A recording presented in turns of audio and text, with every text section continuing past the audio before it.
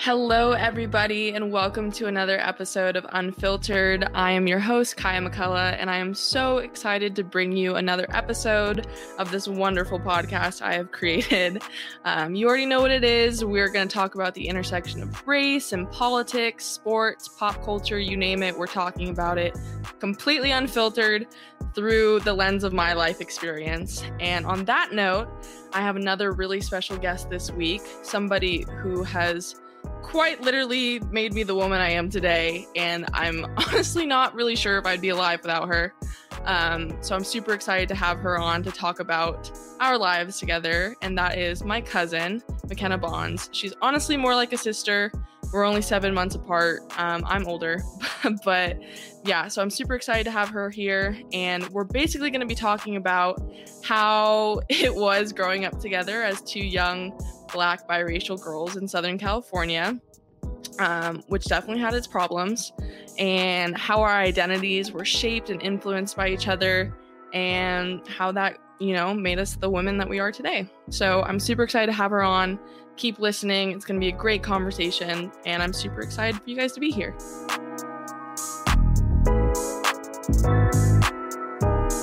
Hello, Kenna. Hello. Would you like to introduce yourself to the pod?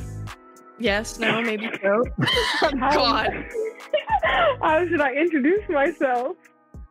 Just your name, what you do, the vibes.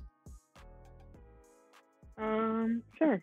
Well, as Kaya said, I am Kaya's cousin, but I'm more like her sister. My name is McKenna. I'm currently in school.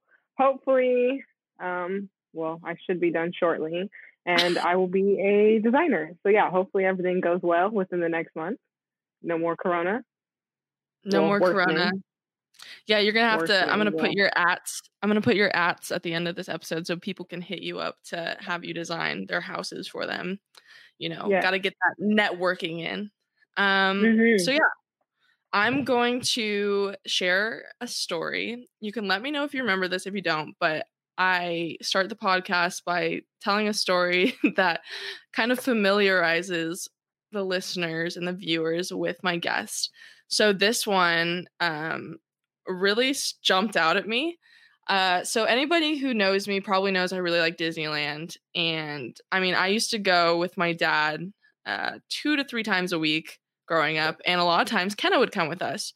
And, for not obvious reasons, people used to think that we were twins a lot of the times, which, I don't really get because we don't look super similar, but you know how white people are in Orange County. But I remember my favorite ride now is Indiana Jones. I remember the very first time that I rode it. It was with my dad and with McKenna, and we waited in line for like an hour. The ride is super scary for young people, like for sure. Like it's a whole bunch of like hellfire imagery and ghosts shooting you and bugs and rats. And I was so excited to see it. Like I was so excited for my dad to be so proud of me. And the entire first time I closed my eyes. And after we got off the ride, my dad was like, well, McKenna kept her eyes open. Like McKenna, was brave enough to keep her eyes open the whole ride. And I was just devastated because I was like such a scaredy cat. And so I literally made us go back in line to wait for like another hour, half hour.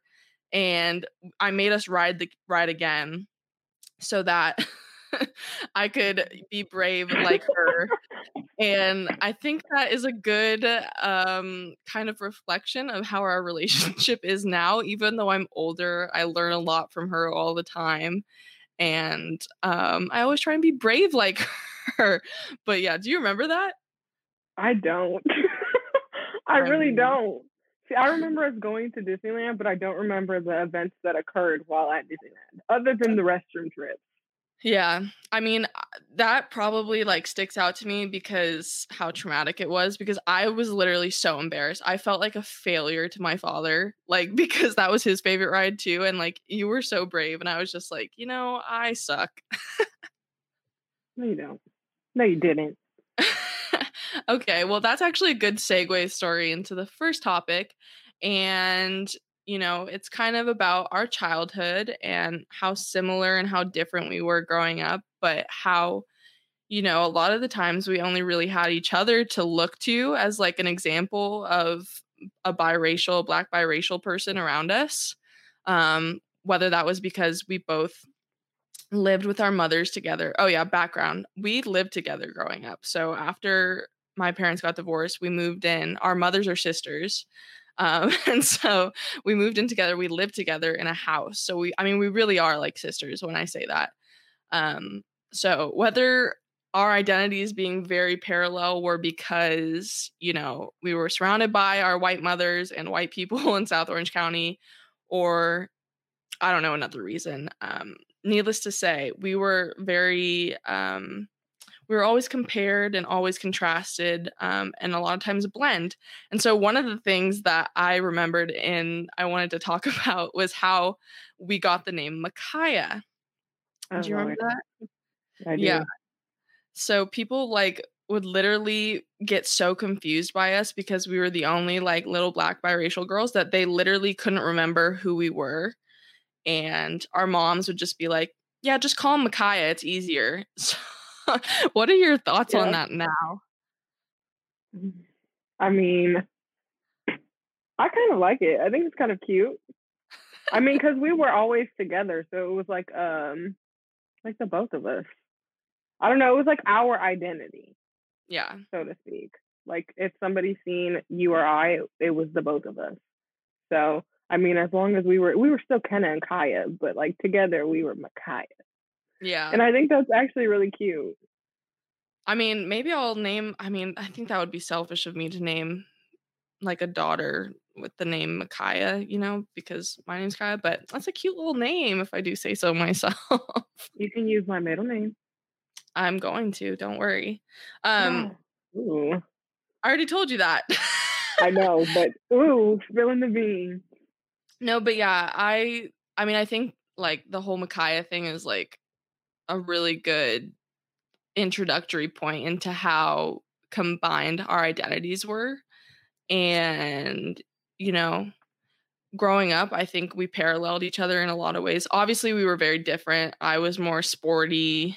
You were more artistic than me, but we still were very similar. Can you talk about a little bit about how growing up in South Orange County surrounded by people who didn't look like you was? Yeah. I actually remember in elementary school not having anybody look like me. There was probably like one little boy that looked like me. And then as I got a little bit older, my mom introduced me to cheer and I started cheering for Pop Warner. And when I did that, I kind of realized that there was and wasn't a lot of people that looked like me. There were people that looked like me, but they didn't look exactly like me, obviously, because they weren't Black, but they were still part of a like minority. But yeah, it was very interesting, like growing up, not seeing people that look like you. Cause I mean, you're young enough to not understand like maybe why they don't look like you, but you notice it. It's not something that is like going to stand out to you like at my age now where I can obviously see it and kind of pinpoint it. Then I didn't really know how to address it. So I think it was something that was like more on the back burner of my life. Like, yes, I acknowledged it, but no, it wasn't like a focus. But I could definitely tell, like, I felt as though sometimes I would be treated differently in certain scenarios in comparison to like the other little girls, obviously, because I was, you know, the curly haired girl that is a little bit darker, that doesn't look like any of the other girls here, that has a little bit more of an attitude. Well, not really, but like I had an attitude growing up. So a little bit more of an attitude like than these other girls. Like I was not taking nothing from anybody. I still don't. But back then you couldn't tell me nothing. So like it was very different from like the little girls that I grew up again, like around. Yeah. And I think that goes, I mean, I have shared a very similar experience to anybody who knows me, not really growing up around people who looked like me. But that's why I'm saying I think I didn't really realize the impact of having you around specifically until I was a lot older, because I didn't realize how much that helped guide me in my own identity formation. Because honestly, like I've mentioned this before, even on this podcast, like I grew up not really I literally, when I was younger, could not figure out why I did not look like my mom. Like, I had different hair, different skin, didn't look like her really, and it bothered me. But I think the thing that kind of grounded me a lot of times was the fact that, okay, I have a family member who looks very, very, very similar to me and who I can see myself in. And I think it was really important for me having somebody who, at least, even if we didn't acknowledge it like consciously, it was very important having somebody whose experiences would mirror mine, because I could see myself in somebody and I didn't have to necessarily look towards the television to see myself in somebody else. And it's interesting. It's just an interesting dynamic because you're younger than me. And like, I feel like a lot of people, you know, put something in being older than other people, but I don't know. I just have always been very guided by you. And I guess, do you feel similarly? Do you feel different? Expand on that. Now that I think about it, as we're talking about it, I think there's something very comforting about the fact that like we would go into environments where, you know, there wasn't people that look like us, but we would have each other at the end.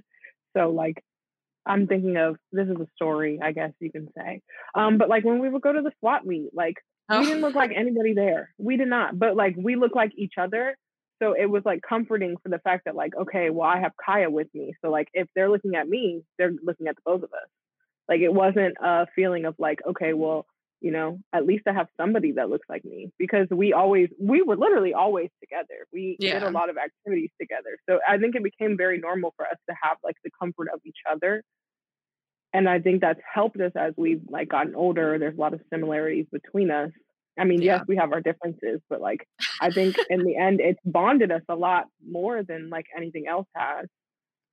Just similar situations. No, 100%. As you were talking, I was just remembering that one photo at the swap meet where we're like back to back. We need to recreate that.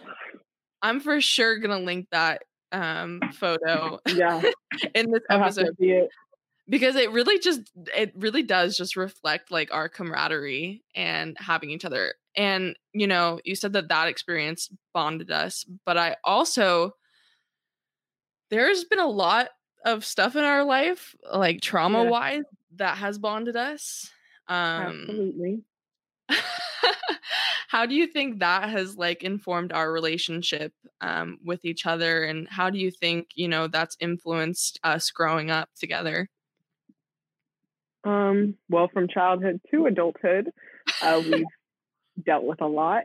But I don't know. I think still just on the comfort level, like there's a different amount of comfort that I think you get when you have at least like a sibling or someone close to you. And it almost felt as though like I say this all the time, that like we must have been twin sisters or something in a past life, with like our connection to each other, because the way that we are, I don't know, like the way that we work together is really actually fascinating. In a lot of like we get along so well. Yes, we fight like sisters, but we also get along probably better than sisters in other scenarios. But I think that's what's like helped us, because we've always been the glue for the other person when we needed them in a traumatic situation. And if one of us, you know, doesn't know how to deal with something, I feel like the other one has more of like an answer or an idea of how to deal with it. So in that case, we've always, you know, been what we needed to for the other person. And plus we've gone through like the traumatic situations together. So we've always been able to kind of count on the other one, as like one is not doing so well, the other one can, you know, step up and be that for the other. But yeah. It's crazy because I see that direct line of like dealing with really traumatic situations as kids together. Like I see that direct line to how we deal with traumatic situations together now, or separate. But like my trauma response, especially when it has to do with you, I get like so protective. And I feel like that's a direct like correlation from what happened to us when we were younger. And obviously like we don't need to get into all of that now, but I mean, I think it just goes to show, again, just re-emphasizing like how important it is having people who look like you and who can empathize with you and who can sympathize with you and sit there and understand and, help you carry the burden of life. So yeah, I would say that having each other was a real blessing in disguise. Like, I know the circumstances that led us to living together and being so close, like, weren't necessarily super ideal, but I mean, in the end, I think it was the best situation for all of us. Yeah. Definitely. One way or another. So, kind of segueing from that, we lived together. Again, people, as you listen and watch this podcast, like, you'll realize I have a really convoluted sense of time when it comes to my childhood. I think it's a trauma response. I'm working through it in therapy, but so I don't know the exact years or dates that we lived together, but I do know after my parents got divorced, we moved in together. We lived in Mission Viejo, and then you and your mom moved away to Ontario, which is a lot more diverse. It's in the IE. So I was wondering if you could talk about that transition for you. I mean, honestly, I feel like I don't even know very much about this, so I'm really curious to hear. Like, what was that transition like from you going to an area that was predominantly white into an area that was predominantly like people of color? And was that experience different or harder for you, being that it was you and your mom who is white? So I'm curious. So I remember what age I moved out there. I remember I started probably, it was like February of my fifth grade when I moved out there. So I was a little bit older at this point. But it was complete 180 from Orange County. Completely. And I think that was probably one of the best things that my mom could have done for me. Little does she probably think so, but like the experiences that I've gotten from living out there, other than from going to college, like was what I needed, because I started to see more people that look like me. I felt as though I couldn't fit in a lot in Orange County, but in some ways, like I felt the same way where I lived in the Inland Empire. I don't want to say this, but like I'm a pretty light skinned girl, who is, exactly that basically. But like it was hard for me to sometimes fit in with, the people of color, because, I wasn't dark enough, or my hair wasn't curly enough for them, or like it was like I wasn't meeting their standards, neither was I in Orange County. So sometimes I would feel like, I couldn't really fit on either end. But I felt like there was more people that, were biracial, and that kind of could understand, like the things that I would go through on an everyday basis out here versus in Orange County.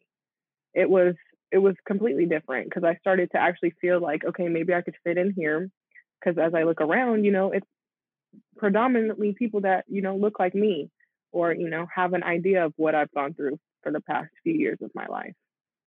Do you think that like experience was just really affirming for you? I know you said that obviously moving to a new area in and of itself is going to be like a huge adjustment, and then adjusting to essentially what is an entirely different culture. Do you think overall though it was really affirming for you, just having more people who weren't me that actually looked like you? Yes. I mean, we still would drive all the way out to come see you guys every once in a while. But like it just was a good feeling to know like there was more people that like looked like me. And I had, different influences, and I felt like I learned more about, people of color and my side of people of color when I moved to the Inland Empire versus when I lived in Orange County. I had more influences with my hair, or like what to do, hair wise, skin, like all of it. It was like more so like people were trying to show me, because unfortunately for my mom, she is a white woman. So, she wasn't the best with my hair, and all of that. Childhood pictures can speak for themselves. But like for me to be around people that kind of knew stuff like that and could help me was something big for me. Like I finally knew, what type of product to put in my hair that would make it look nice, or like how to do my hair in certain styles that would, benefit me and look pretty. So for me, it was literally completely different from what I would experience if I would have lived in Orange County. Well, and I think that like not to, not to like make this like weird, but I mean we really are kind of like a social experiment because we grew up with very similar backgrounds. We grew up together and then we kind of diverged, and even the way like seeing the differences between us, not that they're not like super huge or anything, but just seeing the differences between us, especially with people who know us, and kind of analyzing how much of that was a product of like where we grew up, I think is really interesting. And especially when we talk about it in the context of like the bubble of Orange County, which, as you know, is like very conservative, very religious, like very white. And like conversations that I've had with my friends basically being like, yeah, I really couldn't see past this like bubble that was clouding us. I think it's really interesting just to see, even though I wasn't necessarily living under the haze of the bubble, like I'm woke as fuck, like whatever. I managed to escape it, but just like in our diction, like the way we think differently, the people that we date. Oh, yep. That as well. I mean, it's significant. And I think it just goes to show like how much impact the environment that, you grow up in has on you. And I think why it's important that we start having people that look like us, like be around us all the time. Cause I often wonder like what would have happened if I would have moved out there with you guys, like who I would have been and like how my experiences would have been differently informed. Yeah. One thing I wanted to touch on was both of us, I mean, less so me, but both of us were raised by single mothers predominantly. How do you think that experience has like transformed your worldview? Whether that's on men or just, how society treats women, or I don't know, anything kind of relating to that. What do you think? How do you think that's impacted your growth and like your development as a woman of color? Well, I think one of the like biggest things that my mom being a single mother has shown me is just independence.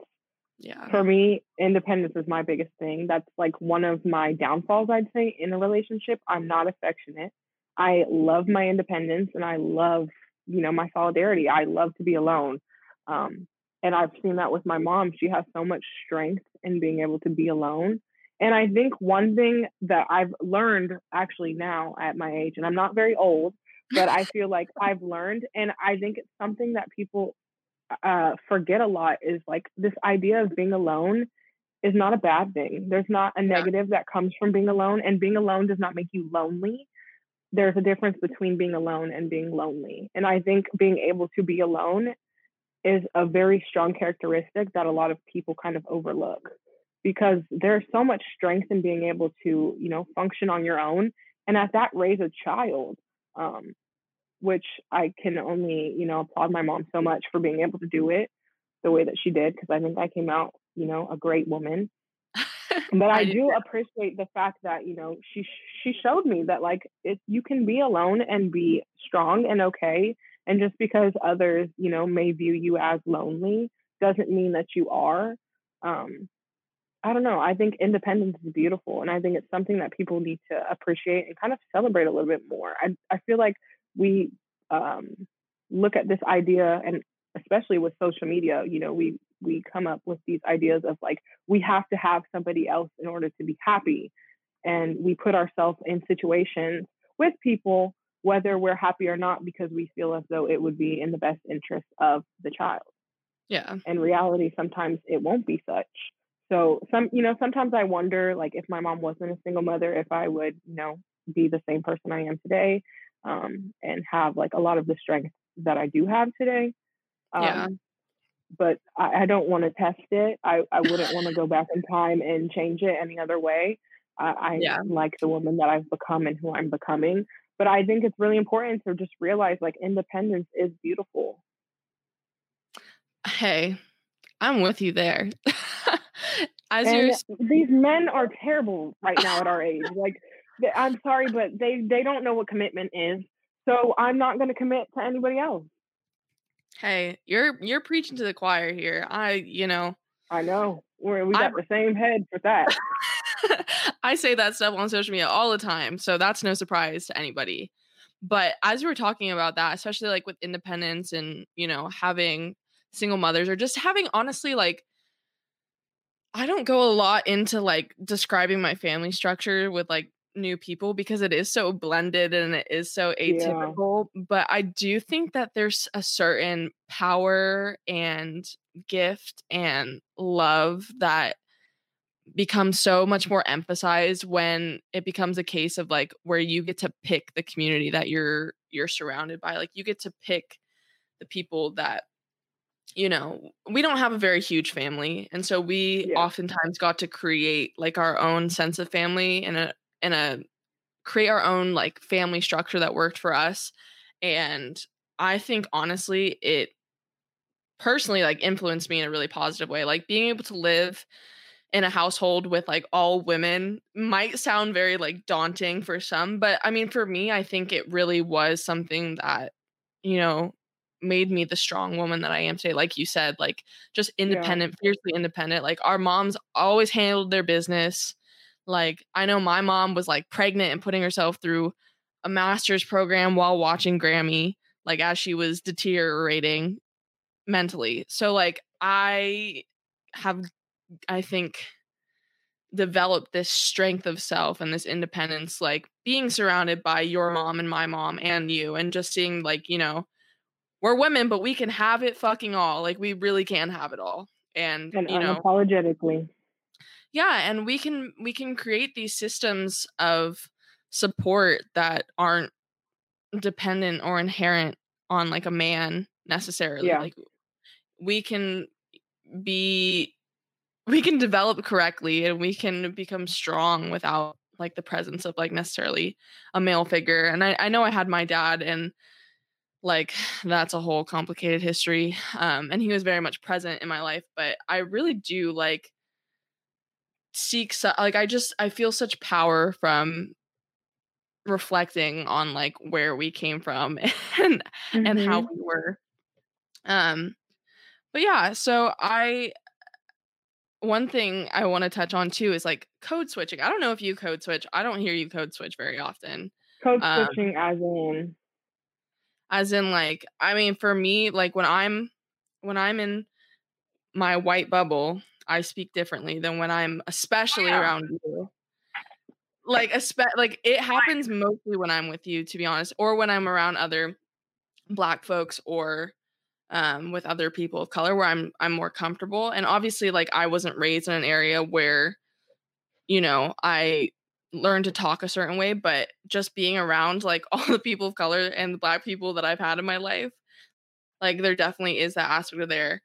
What do you think is, a benefit of code switching, and why do you even think it's like necessary for us to be able to do? And like, what are the implications of that in society? Sorry, that's a loaded question, but I'll start off with I actually do it on an everyday basis.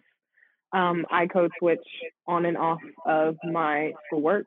So I'm entering a career field that is predominantly, white. And it's a lot of women as well. So I have learned that I need to. Is this repeating? I feel like I can hear myself. Oh no, you're good. Okay.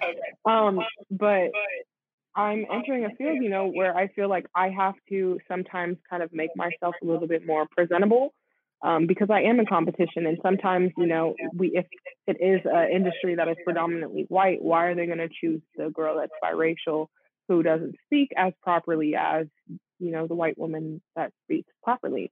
So I realize that a lot of times in my everyday life, I have to speak more predominantly. And, but when I go home or, when I'm around my friends, I notice I do code switch, or even around family more so. Like, I'm more comfortable with you guys. So, I mean, I don't really care to like impress you with my conversations. Like, I'm not going to use my big words to try to get you to like catch on, because I know you're going to be like, McKenna, what? Like, just say what you're trying to say. But like sometimes it's very necessary. Yeah. And I think the fact that it is necessary is just a reflection of like how fucked up and how demented the white supremacist system that we live in is. I know for me, like, I think that's a reflection of just the bigger theme of like having throughout my life to try and compartmentalize myself into some appropriate version of myself that was palatable for white people. You know, I couldn't be too black. I couldn't, you know, I couldn't do anything that would, you know, make me be the other. I had to fit into this mold that was appropriate for being surrounded by whiteness. And I mean, I almost envy you in the fact that like you moved away and were able to like get out of that constant because it was traumatic. Like it really is. And like not in the way where like, you know, I had like a bunch of violent like racial slurs or like I was getting constantly bullied for the way I looked, but in the sense like it is violence being surrounded by like people who constantly are using like microaggressions around you or who are constantly, you know, creating this racial trauma that I couldn't even begin to process until I was in my 20s. You know what I mean? Yeah. So, I mean, shit, I'm working through it now in therapy, but I mean, I do. Like I almost envy you and your like your escape from from Orange County. What's Because funny, I hate to cut you off, but what's funny is I notice a lot of my black friends will make comments about me speaking a bit more proper. Like sometimes I'll flip my switch and not even acknowledge it. And now I'm talking proper to my friends, and you know, they'll be like, McKenna, why are you talking like that? But a lot of them, see, I don't hear code switching. I've heard the term ebonics, like you turn your ebonics on and off. So like sometimes I'll be a little more ratchet with what I say, or like a little bit more turned up. And then with some things, you know, I'll be a little bit more like, okay, don't talk like that. Let's get it together. You need to say what you need to say and say it, you know, in a nice manner. Because I'm not going to go around my white family and just be like, about whatever it is the topic is, because I know they're going to not understand. So I have to, you know, not dumb it down, but like put it into words where they'll be able to understand it, and vice versa for other groups. Well, I think that raises an important point about like why I think it's necessary for people of color and like especially Black people to have safe spaces. I know people like call that like liberal propaganda, like liberal tears kind of stuff. But I mean, I honestly do think it's really important for Black people to have a space where they feel comfortable enough to, you know, carry on our culture, our perception of the world, to be able to alleviate ourselves from, again, the constant racial trauma that happens living in a white supremacist society. So it's interesting that you say that because like I do, like, you know, you wouldn't say that stuff in front of our white family. And I do think it's necessary to have like those spaces, those safe spaces as Black people. And honestly, like, I think that's a really good way to put into words like how our relationship is. Like, you honestly are a safe space for me. Like that is the best way that I can express it. Like, it's just a safe space to be unapologetically myself with somebody who is maybe not an exact reflection, but definitely a reflection of like my own life experiences and the things that I've gone through. So segueing, because we kind of talked about family and that, what do you think are some of the struggles of like growing up with a white family? And on that, like, what do you think white families with either Black or biracial children, Black biracial children, need to know about, you know, making sure that your Black child feels appreciated and loved and supported and accepted and acknowledged? Yeah. Speaking from personal experience, I'd say there's a difference between just claiming somebody as, you know, your family because you have to, versus actually, you know, being there and taking the time to kind of understand a little bit more of like their everyday battles. It's very easy, to claim someone like me being, your daughter or your cousin because I am and me being Black. But there's more to it than just acknowledging that. And I think a lot of times it's easy for them to acknowledge that, but they don't acknowledge what comes with it. And that's what they need to acknowledge more so, I would say. Like, I get that it's, sometimes hard to understand, the type of things that you and I go through as biracial women. But I think that's where, it's time to step up and kind of take the initiative to learn. And I think that's something important that, families can realize, is that, like, you have to be willing to kind of understand what we go through every day. Because yes, I get the best of both worlds. I get to learn about each culture and be a part of each, but it's hard sometimes to balance the two. And I think sometimes it can be hard for them to realize that I can't just shut off my Black side, or I can't just shut off my white side. Like, that's still a part of me, whether I'm with my white family or my Black family. I don't know. That's something, we both have struggled with in our adulthood. And I don't know. I think there's just a lack of understanding, or almost I don't know, like a not wanting to understand, which can hold people back.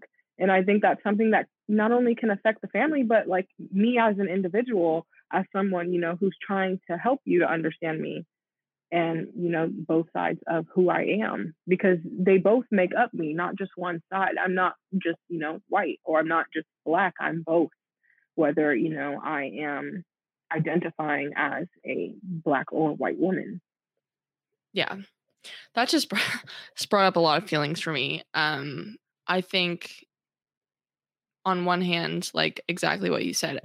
The funny thing about what you said is that in talking to a lot of the Black biracial like individuals that I know in my personal life, that experience is kind of universal. Like, it's not just, our family. That happens across the board. And I think that speaks to like a bigger issue of I'm not arguing against like integration and like multiracial marriages, but I mean, I think, if you are in a position where you're white and you have a family member who is a person of color, I think it's really, really, really important that you do the work to inform yourselves about their experiences, and you do the work to make sure that, you're not dismissing one side of their identity just because it's comfortable for you. You know what I mean? Yep.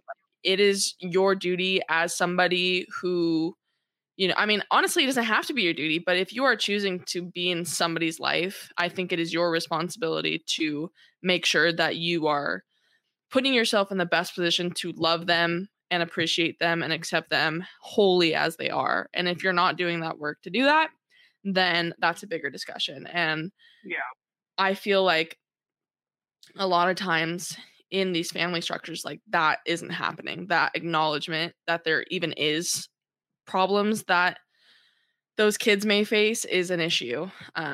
And like you said, like, we've experienced this in our life, and it sucks and it hurts and it's not fun. And so, I mean, for anybody listening, like, who does have a family member who is a different race than them and who may have different life experiences than you, like, it is your job to step the fuck up, especially if you're white. Like, it is your job to step the fuck up and educate yourself, because it shouldn't be my job to relay all my trauma to you to make you feel bad for, or to make you like want to learn about me. Like, that's not my responsibility.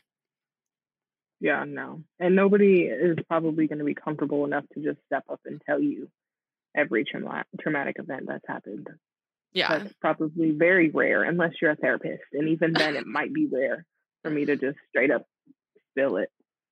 Yeah. And that's like a lot of the issue that I see with like a lot of the anti-racist work that's like happening right now, especially like with the white community. Like, I feel like a lot of times they're kind of spurred into action once something traumatic to a Black person happens, or like once there's like, some Black person gets killed, or a person of color, dies in like a really traumatic way. Like, I feel like a lot of times their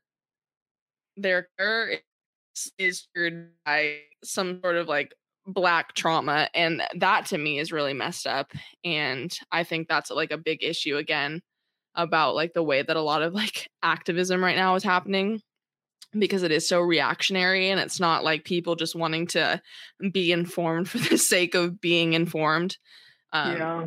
It's more so that they can like put the label on themselves, like I'm not a racist, like I'm not a racist. But yeah, I was gonna say, do you feel similar?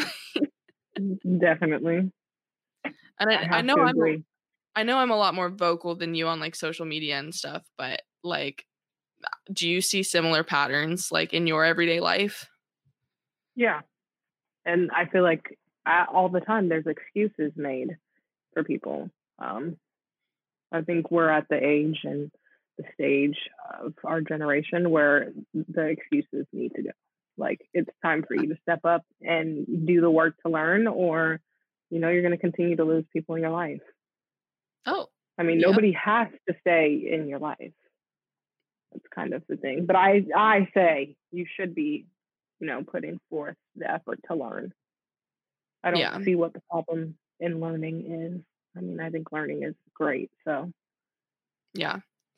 And it's not my goal to make this like a trauma porn podcast. Like, I don't want to bring people on here and like talk about their traumas to like spur people to want to care. Like, that's exactly the opposite of what I want to do. But how do you think like your trauma, whether that's familial, whether that's with race, whether that's with like sexism, like how do you think your trauma has like informed your worldview? And I guess like a point that I've been like considering with myself a lot is like, do you think we're too far gone? Like, we've had traumatic ass lives. Like, do you think we're too far gone for healing, or do you think that like healing is something that we can achieve for the rest of our lives? Again, that's heavy. I'm sorry. No, I don't really know. I think I feel like I sound crazy when I say this, but I almost feel like I'm put on this world not to heal myself, but to heal others. Because I think I have very empathetic parts of myself where a lot of people, are able to share how, experiences that they've gone through that are traumatic that help them. And I almost feel like I get a healing from, when I speak to them and I share my stories of things that I've gone through, because I've gone through quite a lot. A lot of things, not even to do a sob story, but a lot of things that a lot of people, wouldn't be able to, pick back up and kind of keep going or stay positive with. But with a lot of that, I've realized that like I find my strength within myself, and I know that if I can find it within me, these other people can too. And I think a lot of the times we expect healing to have a certain timeline, but with healing, every person's timeline is different. So what takes me a day to heal can take somebody 3 months. Like, I've noticed that, there's some things that I'm at my age starting to heal with now because I'm acknowledging them in ways that, are beneficial for me. I do think that, as I get older, I'll continue to heal from things, and be able to do so for the rest of my life. So I want to say that, it'll be, a continuous process, but it's something you have to work with. It's not, something that comes easy. I don't know. It's like, I don't know how to like say it, but I think it's just something that you have to kind of work on personally. Yeah. Every person's different. I know with myself, and I think honestly, like in our generation, we're a lot more aware about like the effects of like trauma, especially like in childhood.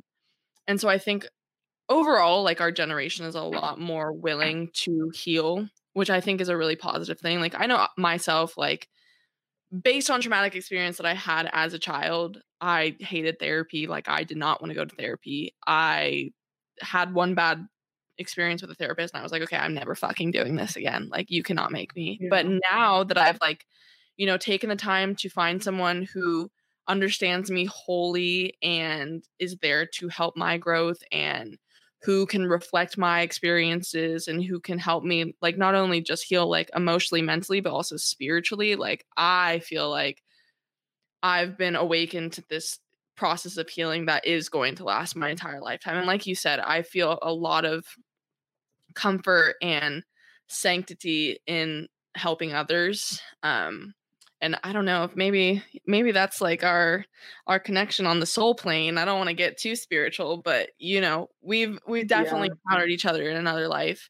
But yeah, no. And I've noticed, I don't know if you have too, but like with my parents, especially, like there's just like a lack of, like you said, there's like a lack of acknowledgement about trauma. Like they just refuse to even see it. They have these like blinders on. And I know it's there because it was passed down to me and I'm having to fucking deal with it. So I know that the trauma is there, but there's almost like this unwillingness to confront things that are uncomfortable and scary and emotional and that, you know, are literally passed down through your DNA. So I don't know. I do think, like you said, like healing is possible at any age, but it definitely does require the acknowledgement that there is something to heal. And a lot of times, and I think. Oh, sorry. Keep going. I'll talk after. I don't even remember what I was going to say. Go ahead. I was going to say, a lot of the times I feel like comparison can play a really big role in it. I think we've become accustomed to comparing our lives to other people's because we want to look at social media and the positives of everything. You know, it's very easy to look at the positive of one person's life versus yours and think that somebody's life is better than yours, even though you have no idea what's going on beyond the surface. Yeah. So I think a lot of the times when you stop comparing, because if you really look at it, a lot of us would stop suffering if we realize that every person is suffering. Yeah. Everybody is going through something. So once you realize that, you know, everyone is going through something, you're going to start to feel a little less alone. But I think it's hard for us sometimes to take into account that, like, that's the reality of things because we're so used to looking at the positives of everybody else's life. Yeah. Okay, well, this has been great. Now I'm going on to the segment of the show where it's Do You Remember When? I hope you thought of your story. So this is going to be where you share a story about us this time. So the other way around from earlier in the show. And yeah, just, I mean, it doesn't have to be funny. It doesn't have to be whatever. It can be some profound life lesson or something just super mundane. So take it away. I can't think of a life lesson right now, but one like thing of our childhood that keeps popping up in our head is I feel like we used to have dance offs at Lake Mission Viejo with our family, but it was like the kids. And it was all of us kids that look like each other, but again, still didn't look like anybody else. And we would have these big, huge, like family get-togethers, barbecues, the lake, and we'd have our little hip hop music, you know, going. And all of us kids are pop locking, dropping, jerking, all types of dances as like, you know, all these little white kids are, you know, around us and our surroundings. But I think that's just so funny. Like even then we were like, we just felt so comfortable with like the people that were around us and having like, you know, people that look like us that we didn't care about like what was going on outside of us. And I feel like some of my best memories as a child or even with you were when we were around like that family, like people that look like us and made us feel comfortable. Our created family, the family that we like made for ourselves. Our like friends of family that became our cousins. Our play cousins. People don't know what I mean when I say that. And I'm like, what do you mean you don't have play cousins? See, I don't even have to say play cousins because most people are like, oh, okay, you're cousins. Yes, like you get it. Like, yes, like family friends that are close enough to be cousins. See, okay, your people get that. My people don't get that out in Orange County. So again, we're circling back to the differences. Yeah, most people I've met understand it. So that's our 180 right here. We're circling back to the start of the show. So I guess that's time to wrap up. Thanks for joining me. I'm so happy to have you on here. I'm sure that there will be an episode in the future and we can talk about something that's a lot more fun. But make sure that you guys who are listening and watching, make sure you rate and subscribe and review it because it helps us get discovered. Follow the socials. It is Unfiltered WKM, so Unfiltered with Kai McCullough, but just the initials of it. And make sure you check out merch that is available for 2 Cent Sports.